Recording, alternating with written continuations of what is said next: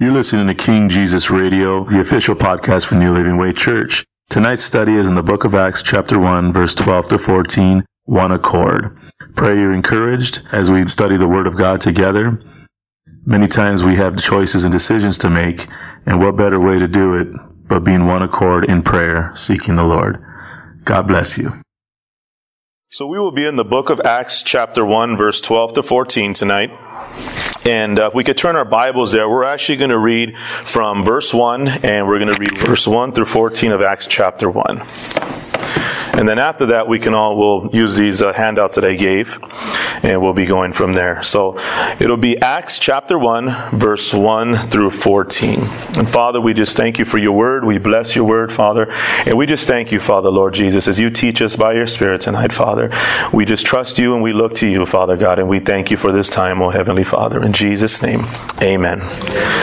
So in verse 1, it says, "In the first book, O Theophilus, I have dealt with all that Jesus began to do and teach, until the day when he was taken up, after he had given commands through the Holy Spirit to the apostles whom he had chosen.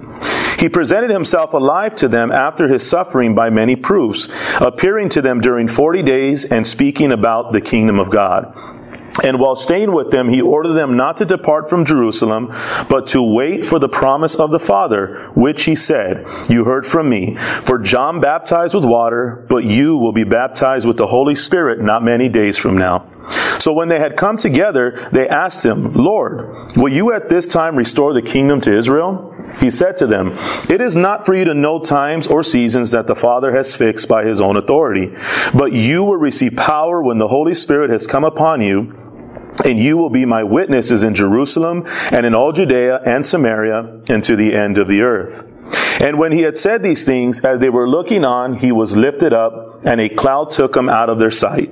And while they were gazing into heaven as he went, behold, two men stood by them in white robes and said, 'Men of Galilee, why do you stand looking into heaven? This Jesus who was taken up from you into heaven will come in the same way as you saw him go into heaven.'" Now this is our key verses here. "Then they returned to Jerusalem from the mount called Olivet, which is near Jerusalem, a Sabbath day journey away. And when they had entered, they went up to the upper room where they were staying. Peter and John and James and Andrew, Philip and Thomas, Bartholomew and Matthew, James the son of Alphaeus, and Simon the Zealot, and Judas the son of James. All these with one accord were devoting themselves to prayer, together with the women and Mary the mother of Jesus and his brothers." So that'll be our main scripture tonight, Acts chapter 1, verse 12 to 14. I just wanted to read that because over the last couple of weeks, we've been, going through the whole chapter 1. So on the packets here, it actually has the verse here. And a lot of the scriptures that we'll be reading tonight are on here. Many of these may just be reference points, or we may read through them. We'll see as we go through the teaching tonight. So, but this is all from the book of Acts chapter 1, verse 12 to 14. And tonight's word is one accord. So I put here, I heard this a long time ago. It says, what kind of car would the disciples have driven in? In accord, right? In one accord. Amen? In one accord. So I always thought that was funny. So every time I read that, I always think about that. One accord. I'm like, okay, I guess Honda's a godly car. Amen? If you get a Honda Accord, there you go. You're hooked up right there. So, so we're looking at that, but we're not talking about one accord car. We're talking about one accord. Amen? So we're in this scripture today, and I wanted us to look at a couple of things here. So I want to lay this out as we go into the teaching today, and this is where we're going to be coming from tonight. Many times we get to a place where we know what we need to do. We believe we're hearing from God, and we're ready. We feel we're ready, or at least prepared, or we're having some understanding. And usually this could come whether in decisions within our lives. It can come decisions in just as a Christian, come as decision as a husband, as a wife, as in your household, in your job, and relationships, and whatever it may be. There's always some sort of decision that we need to make. And there's many times that we think about it, we ponder it, we start to decide, okay, whether I'm going to do this or not. And believe one of the things that we always have an issue with is when to actually do it. how to do it, and to make sure, is this the right thing that I'm doing? Is this the right necessary change that I need to do? And so when we're looking here at the disciples, we got to remember that they're kind of in that place. Well, they went through the whole time. They walked away from Jesus. They fell into temptation, but again, then we see the restoration. Jesus restored them. They were able to come back to the Lord, all these different things. And as they did that, they were challenged. Now they're in a place where they're with the risen Christ. And there's a couple of things that now they're waiting now. Okay? So I put here, now what? Well, I put here one thing that the disciples didn't do is they didn't go back fishing this time. You remember the last time when they didn't really know what to do, they went fishing. They went back to what they knew. Well, this time they don't do that. Okay? Jesus gives them some commands. He gives them some words. And so instead of that, they sure didn't go fishing. What they did is they heeded to Jesus' instructions. Okay?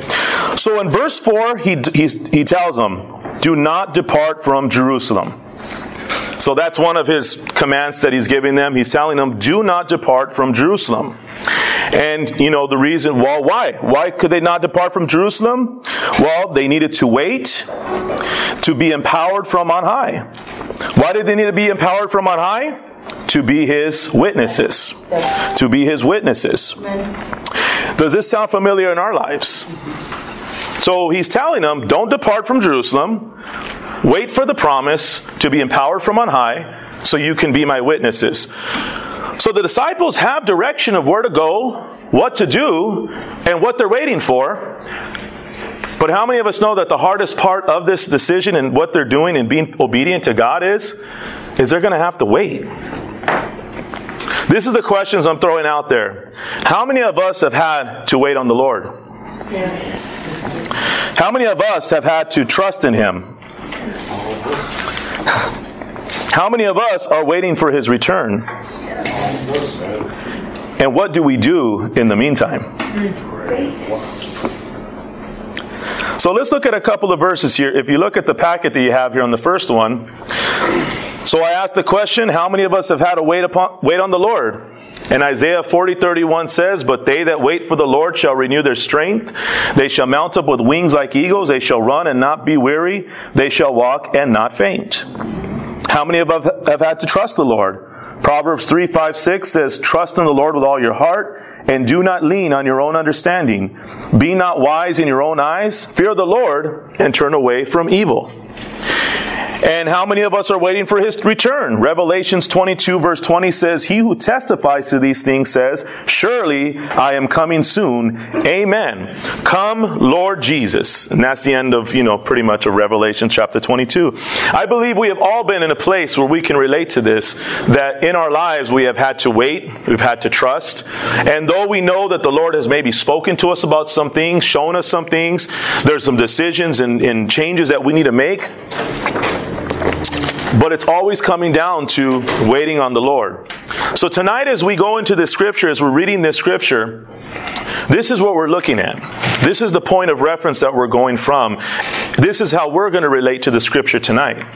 Is if you're in a place today, I believe we as a church today, I know New Living Way Church is definitely in this place, where we know what's coming. We know that God has great things. We know all the stuff we've kind of gone through and had to go through as a church.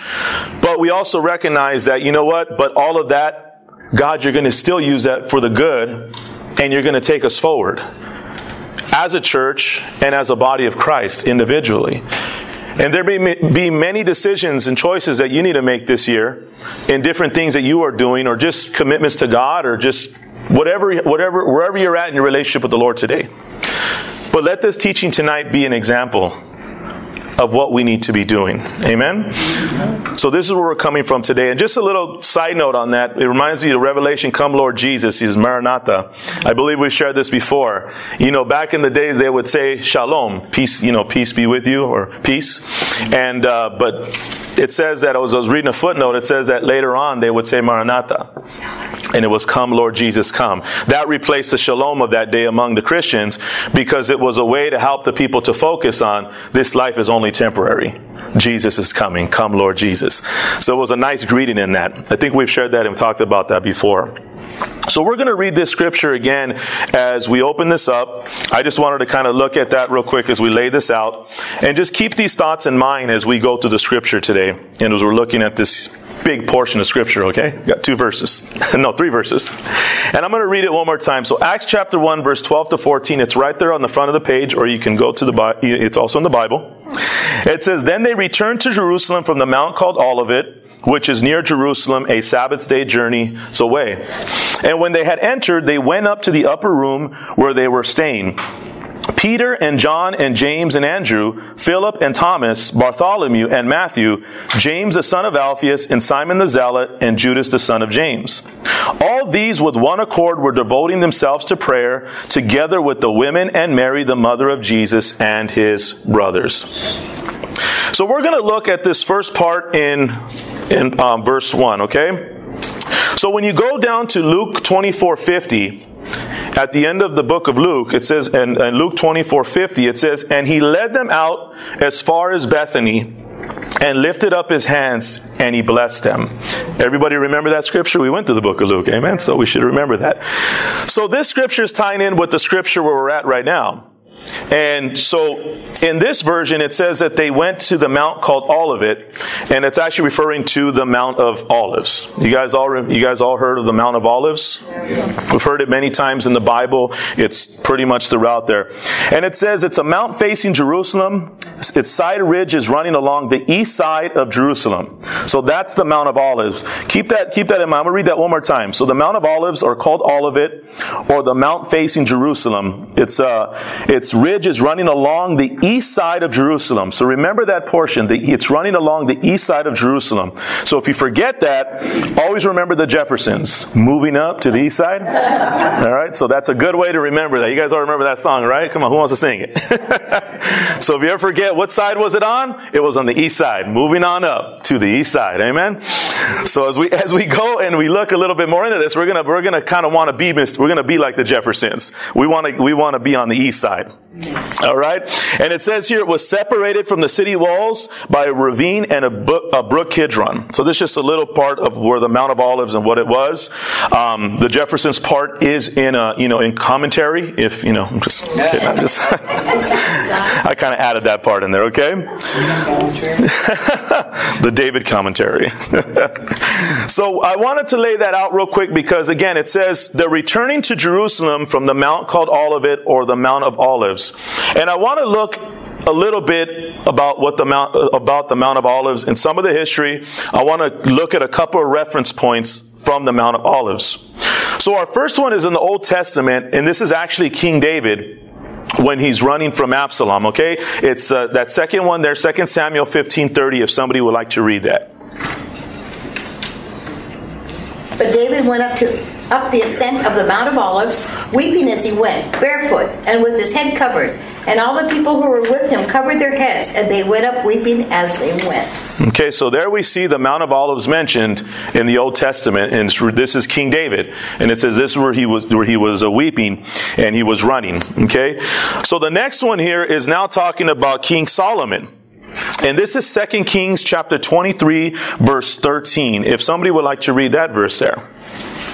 And the king defiled the high places that were east of Jerusalem, to the south of the Mount of Corruption, which Solomon, the king of Israel, had built for Asherah, and the abomination of the Sidonians, and for Shemus, and the abomination of Moab, and for Malcolm, and the abomination of the Ammonites. Amen. So this is King Solomon who's building this place. Okay. Now keep in mind, it calls it the south of the Mount of Corruption. We're going to find out where that's at right now. So look at this one.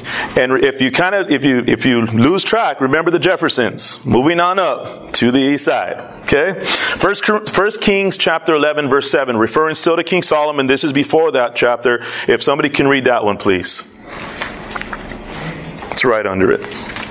Then Solomon built a high place for Chemosh, the abomination of Moab, and for Chemosh, the abomination of the Ammonites, on the mount east of Jerusalem. And one of those I might have doubled, so, don't, I didn't do that intentionally if there's a typo in there, okay? I'm not trying to add or take away from the Bible, but, one of those names might have been doubled in there. But, again, this is King Solomon. Now, did you catch that on there? It says on the mount where? East of Jerusalem.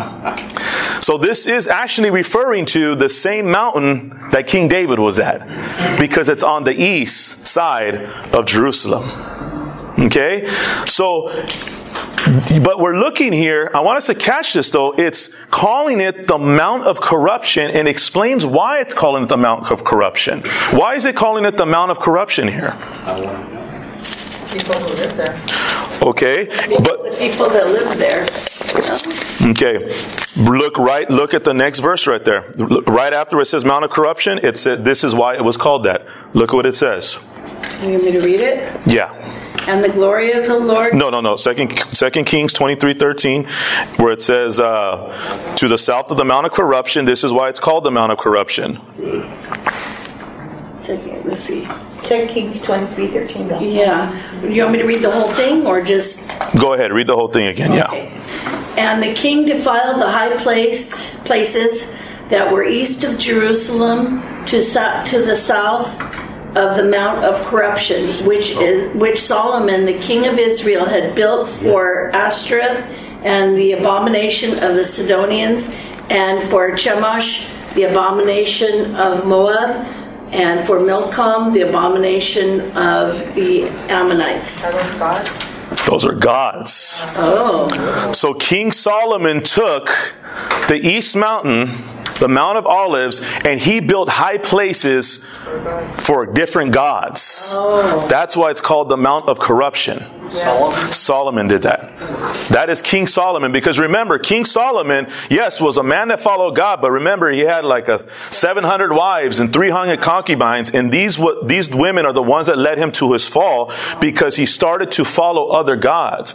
And so King Solomon took the Mount of Olives, and it says that he defiled the high places that were east of Jerusalem. There's that word again, moving to the east side. And they called this mount the Mount of Corruption, because King Solomon had went and built these high places to these abominational gods. That's why he says, they were abominations.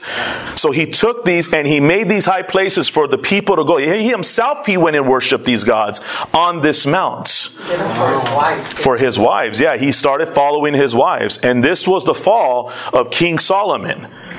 This is where he just started to fall from here. So that's why it's called the Mount of Corruption here. Okay? Now let's go a little bit further. Look at Ezekiel. And this is not just because Solomon, but look at Ezekiel chapter 11 verse 23, that next verse. If somebody could read that one. And the glory of the Lord went up from the midst of the city and stood on the mountain that is on the east side of the city. The east side of the city. Moving on up. So it's referring to the Mount of Olives. So when Ezekiel had this vision and he saw the glory of the Lord leave the temple, it says that he saw the glory of the Lord and he stood on the mountain that is on the east side of the city. So he was seeing him standing on the Mount of Olives, but he left the temple. Can I read it in the NLT? Yeah, go ahead. 14. Where did it go? 13. The king, but that's a small k, also desecrated the pagan shrines east of Jerusalem to the south of the Mount of Corruption, where King Solomon of Israel had built shrines for Ashtoreth, the detestable goddess of the Sidonians, and for Chemosh, the detestable god of the Moabites, and for Molech, the vile god of the Amorites. Amen. Yeah, done. Yeah. Done. This is why, and then we see the glory of the Lord leave the temple, all of these different things, and had to do a lot with this stuff that's going on. Let's look at Ezekiel 43, 1 through 5, if somebody could read that one.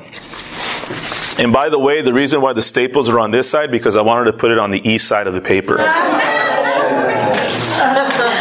I didn't plan on that. I just happened to print too close on this side, and I was like, hey, you know what? I think this will work. I'll put it on the east side of the paper. So it looks kind of weird. You're good, okay? So if somebody could read Ezekiel, that verse right there, 43, 1 through 5. Anybody? No? Then he led me to the gate facing east. And behold, the glory of the God of Israel was coming from the east. And the sound of his coming was like the sound of many waters. And the earth shone with his glory. And the vision I saw was just like the vision that I had seen when he came to destroy the city. And just like the vision I had seen by the Chebar Canal. And I fell on my face as the glory of the Lord entered the temple by the gate facing east. The Spirit lifted me up and brought me into the inner court. And behold, the glory of the Lord filled the temple. Wow. Amen. So how many times did they say east in there? Coming from the east. Amen. Coming from the east. Remember, that's why the Staples there. That's where we got the Jeffersons. Amen. All right. So we see here that the glory of the Lord is returning to the temple, and it says through the east gate from the east side, coming in from the east. Okay. And Mount of Olives is where? On the east. So we're looking at these, and I wanted to lay these out because we see the importance of the Mount of Olives. And this is where the disciples are returning from when they're going to Jerusalem. They were at the Mount of Olives with Jesus.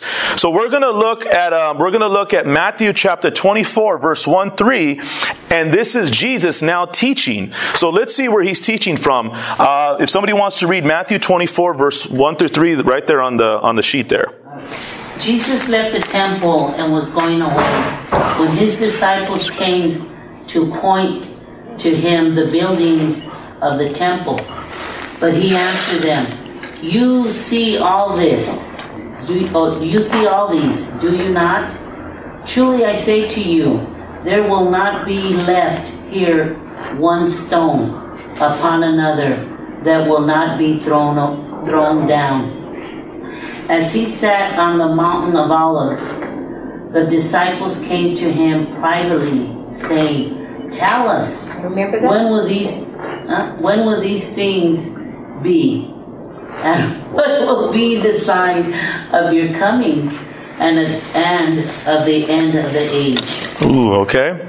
So let's look at something here, okay? Remember King Solomon just defiled this area. We see the glory of the Lord leave, and Ezekiel sees the glory of the Lord return, okay? Now, what I love about this part is now Jesus is teaching them because they're asking him a question. And he says he's teaching them from the Mount of Olives. And they're asking him, when will these be? When will the signs of your coming be? And the end of the age. So Matthew chapter 24, verse 20 and 25, for pretty much the whole chapter of chapter 25 of Matthew, is pretty much Jesus' response to the disciples' questions. The disciples asked Jesus this question, and this is known as the Olivet Discourse. And I found this in a couple different places, and pretty much what it is it's a response to the disciples' questions. It talks about the destruction of Jerusalem, the tribulation period, the second coming, the end of the tribulation. He goes into parables, and those parables have to do to wait for your master's coming, to the wise and faithful servants. It talks about the 5 wise virgins. And it talks about the good servant who uses his resources wisely. And keep in mind, in this portion of Scripture, it's actually referring to Israel directly. Not necessarily to Gentiles, because he's talking to a people that has been rebellious, a people that has corrupted, a people that has, that everything had already been twisted. So we can learn from this word, but he's really talking directly to the people of Israel in these things, because a lot of stuff he's referring to are the people of God, his people. Now we can come into this because now we're his people, we're grafted in, and this is where he's referring to. So when you read these 2 chapters, he's talking about everything.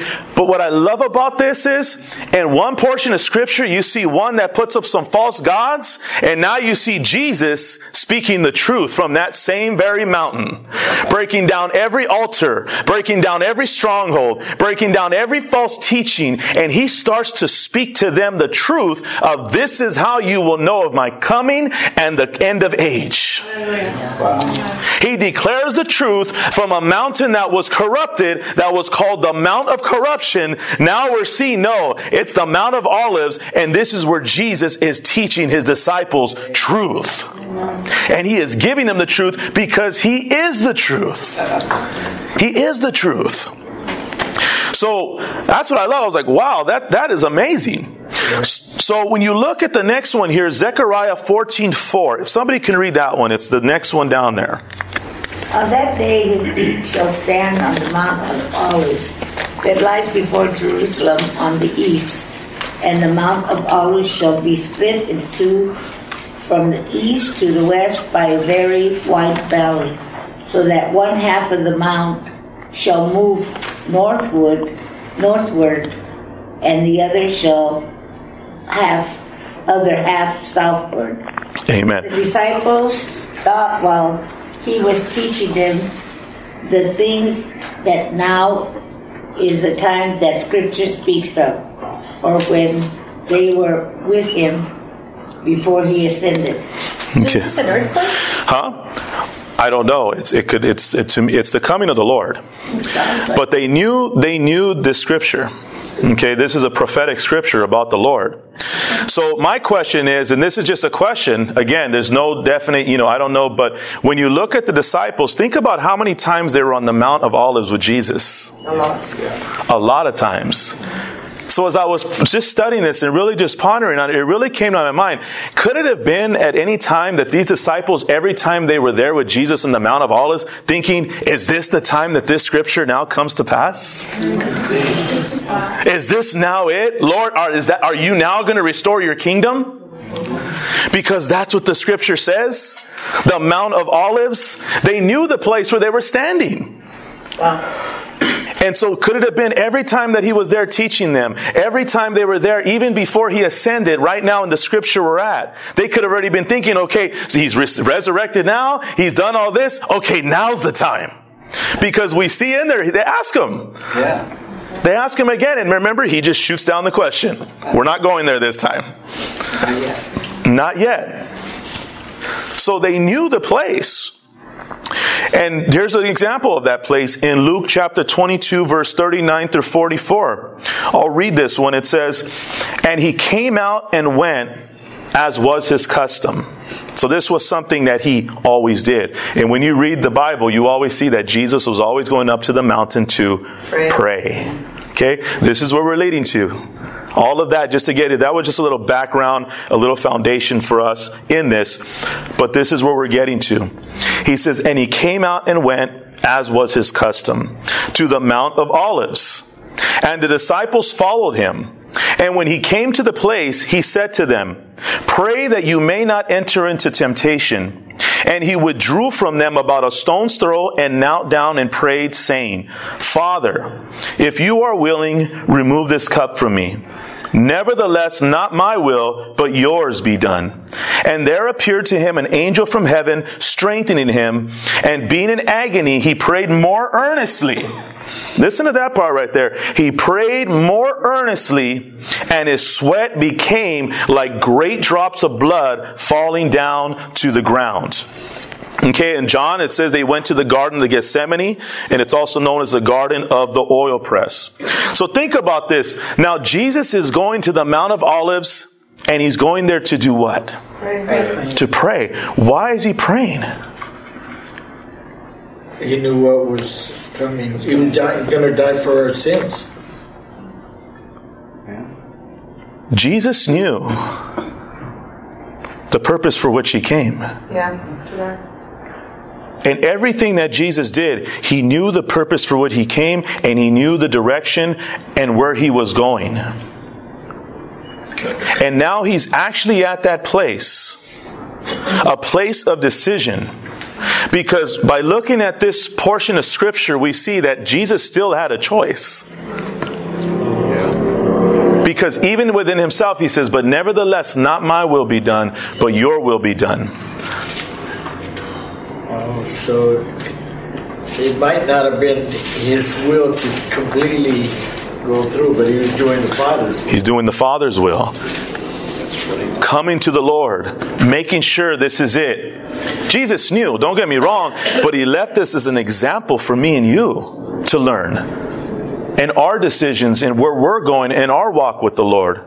How much more do we need to be attentive to the Father?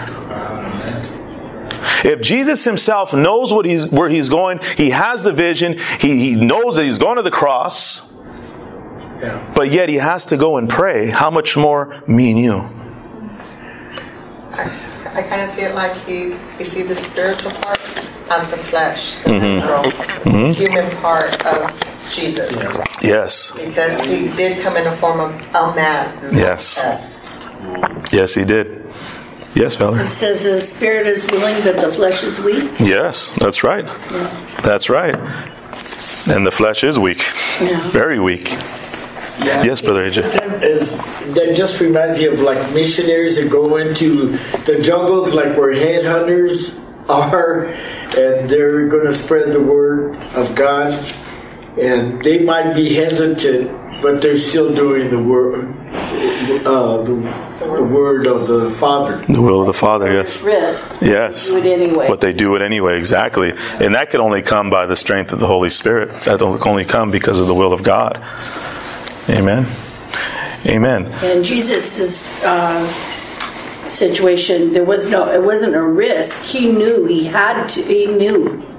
Yeah, and so it's not a risk that he was taking. It was something he had to do. Yes. Amen. And so they're out here, and now they're at this place that one time was called the Mount of Corruption. Now we're seeing the will of God being fulfilled through our Lord and Savior, Jesus Christ. He learned obedience to the suffering that he went through. And we're seeing here the Lord laying down his life for me and you. Praying to the Father and asking for his will to be done, not ours, but his will.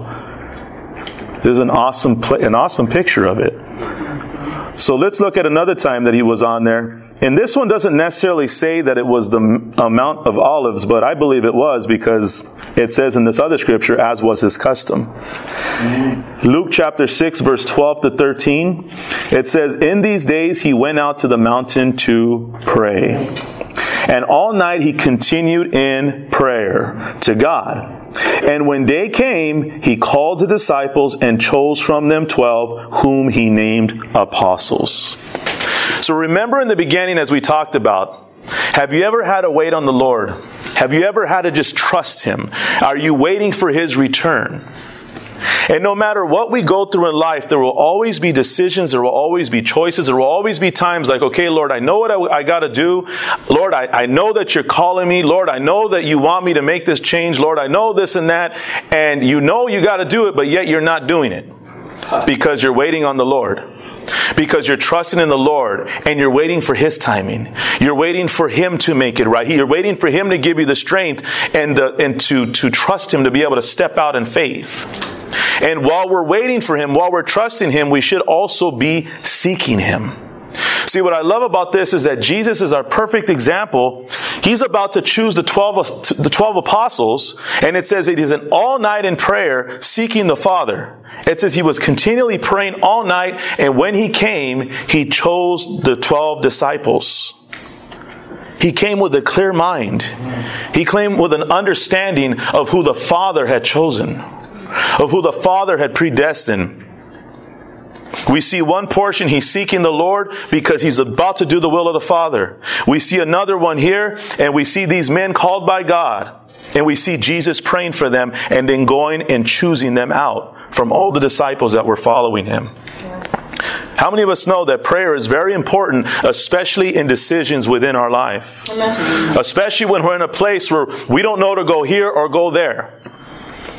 Especially when we want to do this, but yet in our heart we know there's just something not right. There's a reason for all of this. So let's go to Acts chapter 1, verse 12 to 14. So we're in verse 12. It says, then they returned to Jerusalem from the mount called Olivet, or the Mount of Olives. That's pretty much where we're at. We talked about the Mount of Olives, which is near Jerusalem. It's a Sabbath day journey away. And when it says Sabbath day, it's just really referring to about, it says 2,000 cubits, or like about a half a mile. And that was according to what they were allowed to. It was still within the Sabbath requirements. It was, I think, less than a mile that they could walk or something in that time. So that's what it's referring to when it's in a Sabbath day journey. And it says, when they had entered, they went up to the upper room where they were staying. And some believe this may have still been the same upper room as where they had the Lord's Supper, when they sat with the Lord, which was found in Luke 22, verse 12, which is there on the sheet. And also believe that maybe this was also the room where Jesus appeared to his disciples, where he says, peace be with you. And he comes and he appears to Thomas. And that's found in John chapter 20, verse 19 and 26. There's nothing really that I was able to really get definite answer on it, but this is the thought of that it could have been that same room. So, but they're either way, they're in a room, in an upper room, where they were staying. And these are the disciples: Peter and John, and James and Andrew, Philip and Thomas, Bartholomew and Matthew, James the son of Alphaeus, and Simon the Zealot, and Judas the son of James. Now imagine this. I love how it breaks it down here. You know, you get all these names. You know, you got zealot, and zealot basically is just someone who's zealous for the Jewish law. And then there was also some radical zealots that wanted to take over Rome and change things. But I love how they describe Judas, though. They make sure it's not Judas Iscariot, Judas the son of James. They make sure that they define that one. Amen. So you don't want to get those guys confused there. Okay. He wasn't one of the apostles. He was just a disciple. Who, Judas? No, Judas was an apostle, but by here he's already dead. Oh. He had already committed suicide by here. Yeah, he's already gone. Now there's only 11 disciples here in this portion of time. Yeah. So there was 2 Judases in there, but there was Judas the son of James and there was Judas Iscariot. Right. And he usually calls him the betrayer or the one of the devil. Oh. You know, so it always always refers to him in that way. So these are the 11 disciples that we just read when Jesus prayed who he would choose. And he says, in one portion of Scripture, he says, have not I chose you the 12, yet one of you is a devil. Right. Well, we all know that was Judas Iscariot, who ended up hanging himself and falling into that place. But all of the disciples are coming together, and it says, all these with one accord were devoting themselves to prayer. Remind you of anybody? Jesus. So think about it. That word one accord is Greek for homothumadon. I'm going to take a chance on that. But all it's saying is like-mindedness. Just the same mind. Having the same mind. And when you look at it, everybody here, they all knew what they had seen or what they saw and they heard. Or what they had seen and heard. So we had talked about this a couple of weeks ago, how you cannot change what these disciples saw. Not just the 12 apostles, but the disciples that had been following him since the beginning. Yeah. And we'll learn a little bit more about that next week. But there were other disciples that had also been following him. Yeah. Oh, yeah. Not just the 12. There was others that had been following him the whole time. These were just the ones that were chosen as the apostles. That's where Matthias comes from. Exactly, yeah. That's probably partly why they called them the 12. Yeah. Differentiate. The rest of the disciples. So all of them are coming together with the same mind. And it says here that word devoted is to be continually or steadfastly attentive. So not only were they praying in the same mind, but they were there, they were expecting. And what were they expecting? Everything Jesus spoke to them. They're coming together. Jesus gives them these words, tells them everything they're going to do, that they're going to be, endowed from power on high. They're going to be witness, all these things. But they're just like, okay. All they're doing is, he said, return, don't leave Jerusalem. So what do? They're obedient in the little things. They go back to Jerusalem. They go back to the upper room and they start to pray. And it says they were devoted to prayer in one accord. They're coming together, all praying for the same thing with the same mind. Whatever the will of the Lord is, everything that Jesus spoke to them. And they're praying according to what God wants them to do. They're doing this because they're being obedient to what the Lord has commanded them to do. And he taught them to pray. Because remember, they asked him, teach us how to pray. That's right. Teach us how to pray. And that's what they're doing. Now I put here a couple of notes here that we will be coming across in the couple of weeks as we go. I mean, a couple of months or a year or two, however long it takes to get to the book of Acts. But we're going to be running into this word, one accord, quite a bit in here. Oh, yeah. But there's 2 differences in, okay? And remember, it's not the Honda Accord, it's one accord. That's when we just said like-mindedness, okay? Not the Honda Accord. So how many things we learned today? Jefferson's, moving on up. And what's the other one? Honda Accord. Okay? One accord. So here's a couple of examples. In Acts chapter 2, verse 1, 46, chapter 4, verse 29, chapter 5, verse 12, and chapter 15, verse 25, you will hear the word one accord used by God's people. Yeah. So when it's talking about one accord, it's talking about God's people being in one accord. And these will all be scriptures that we will be coming into as we go through all of the book of Acts, okay? But then there's another one accord. Satan. And this is Satan's people. And you will find that in Acts chapter 7, verse 57, chapter 12, verse 20, chapter 18, verse 12, and chapter 19, verse 29. Because how many of you know Satan's people come together too? And many times you'll see them come in one accord to persecute, to kill, to stone, or whatever it may be, but they will come together to come against the body of Christ. Okay? So we will see this one word, this one thing, but remember, it'll be used in two different ways. And why is this so important? Because I put here, don't get confused. It all has to do with knowing His truth. I wrote here, when we don't know what to do many times, we can fall into what we are not supposed to. Okay? So think about it this way. Everything that we looked at, the amount of corruption, all of that confusion, so many gods, so many different things, we see Jesus come and establish and speak only truth. And now only Jesus speaks the truth, and He's declaring the truth from this place. And it says that the glory of the Lord is going to return from the east. It says that the glory of the Lord will stand on the Mount of Olives. But we also know that this was not the time yet when they were here with Jesus, because there's going to come a day. Because the Lord is coming from the east. That's why your staples are on the east side, okay? So you keep an eye out, okay? But all this comes down to, especially these ones right here about one accord, is knowing what is of the Lord and what is not of the Lord. How many of us know that we live in a world of much confusion? Yes. How many of us know that there's many people teaching today the Bible with much confusion? There are many people living lives as a Christian with much confusion.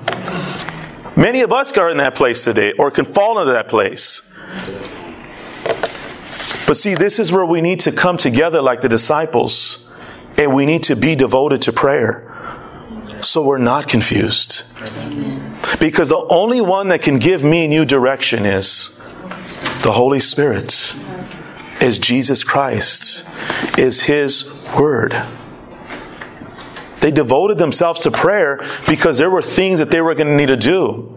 Here's a couple of examples of when the disciples and all of them would come together for prayer. It says believers were in one accord for these reasons. They came together in one accord for supplication, expectation, communication, consecration, separation, and cooperation. Ooh, huh? So these are the reasons why, because remember, the church is now being established. The church is going to have a lot of things that are going to go on. The church is going to grow and all these different things. So this is why it's so important that they started here. They didn't know that what was about to happen. They didn't know all that the gospel would be spread over the next 30 years and there would be those that would die and all these different things. I mean, they heard, He told them, but they didn't know how it was all going to turn out. It all started with their obedience in those little things. Don't leave Jerusalem. Wait. Trust. But when the Holy Spirit comes upon you, you'll know. So what did they do? They went and they prayed.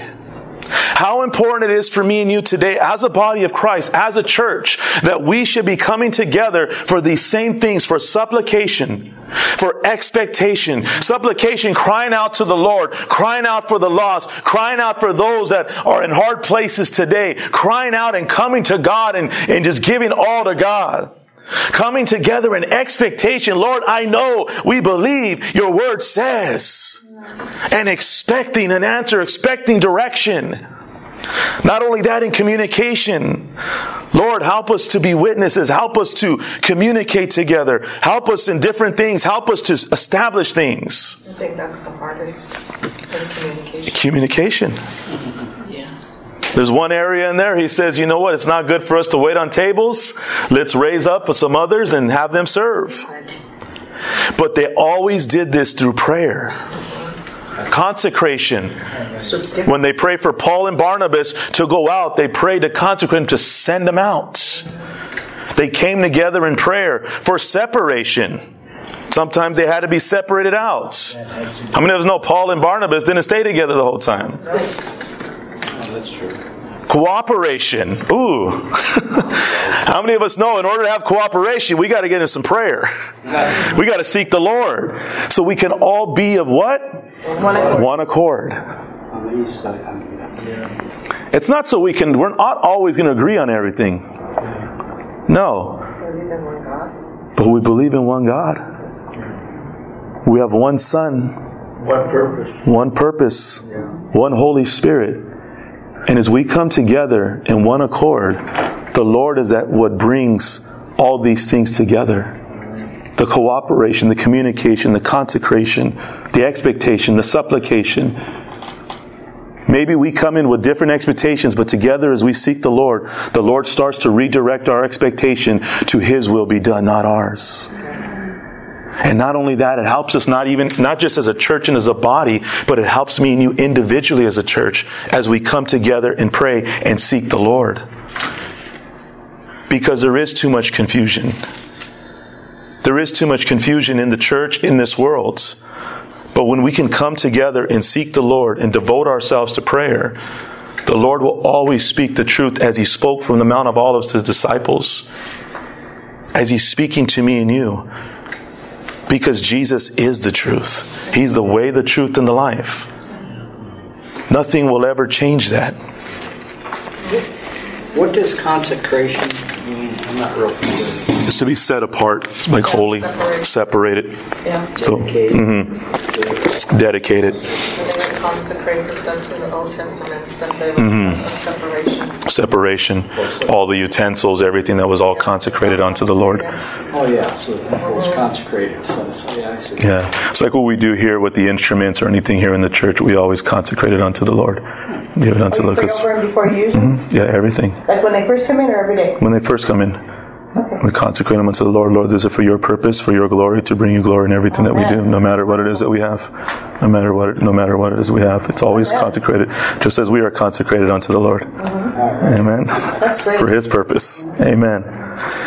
So, and it says, together with the women and Mary, the mother of Jesus, and His brothers.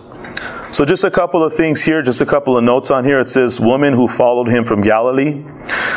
Some say it may have been the apostles' wives, so I'm believing that, the apostles' wives got to follow the Lord too. Amen. I don't think there was a lot of divorces after that. No, I believe the wives were following Him. Amen. Especially one of the mothers, Peter's mother-in-law, was healed, right? You got to know she was following the Lord. Amen. So when referring to the women, it's talking about the wives of the apostles and the disciples that are there. This is one of the final mentions of Mary, the mother of Jesus. She's not mentioned anymore after this. A couple of women here, Joanna, the wife of Herodias, a steward, and Susanna, who provided out of their means. You can find that in Luke chapter 8, verse 3. Mary and Martha, which you'll find in John chapter 11. That was Lazarus' sisters. Mary, the mother of James and Salome, which you could find in Mark chapter 15, verse 40. And Mary Magdalene. You'll find her in all throughout a lot of the Bible, but Mark chapter 16, verse 9 is the one where He appears to her. Amen. And it says that from whom He cast out 7 demons. So when it's referring to the women, these are some of the women that were most likely that were there. It also talks about and His brothers. They were His half-brothers, because, Jesus was from the Holy Spirit. Amen. So I always love teaching the kids because we got to teach them, hey, Jesus had a stepdad. Jesus had stepbrothers, sisters, so He knew what it was like. So it's kind of cool to be able to use that, especially if you come from, blended family. Yeah, so we were able to use that and, really cool on that. But what I love about that, in Matthew chapter 13, verse 55, and Mark chapter 6, verse 3, it says, does talk about Jesus' half-brothers, that He did have brothers. And so they were there with Him. But what's interesting about that is in John chapter 7, verse 3 through 5, it says they didn't believe in Him. Oh, the half-brothers. The half-brothers didn't believe in Him. For the resurrection, Well, yeah, see, that's why I put that there. Nevertheless, here they are in the room. So you know something happened. It had to be that resurrection. They're like, oh, he was telling the truth here, you know? Nowhere in the Bible does it say it, but I got to imagine, man, they must have felt like Joseph's brothers when they found out he was still alive in Egypt. You know? But this is way beyond that, though. This guy was just an Egyptian king. This is the resurrected Christ. They're like, oh, wow, this was our half brother. It's like, yeah, I'll believe in you. I believe in you now. This is all here. This is his thought. But just keeping on that. But what it really comes down to is, if you want to know what to do, then we need to pray. Yeah. We need to pray. This is what this is all about. I use those examples just as examples about the Mount of Olives and all the different things, about that, all that confusion, but how Jesus just came and turned that all around and spoke truth from that place. And He's speaking truth to me and you today. So what I'm going to ask us to do today is, I want us to take a little bit of time, and we're going to seek the Lord together. I don't know where you're at today. We'll take, next 5-10 minutes. I don't know where you're at today. But no matter where you're at, the Lord will always guide me and you. So right now we're going to just take the next couple of minutes, and I'm just going to ask you, and you come together in agreement. But just take this time with the Lord right now, and we're just going to come together in prayer, seeking Him, expectation in whatever He wants to do, and just for direction and wisdom and guidance, and just strength to wait, strength to trust, strength to do, and wisdom on how to do it. But also not to do it on our own, but to trust in His Holy Spirit. Amen. The Lord will lead us as a church, as a body of Christ. Lord, what is it that you have for your church? What is it that you want the body of Christ to be doing? So these are just a couple of things that we're going to pray right now. And I'll just ask you to lift up your personal petition unto the Lord. And then we will come together in prayer as we close up tonight.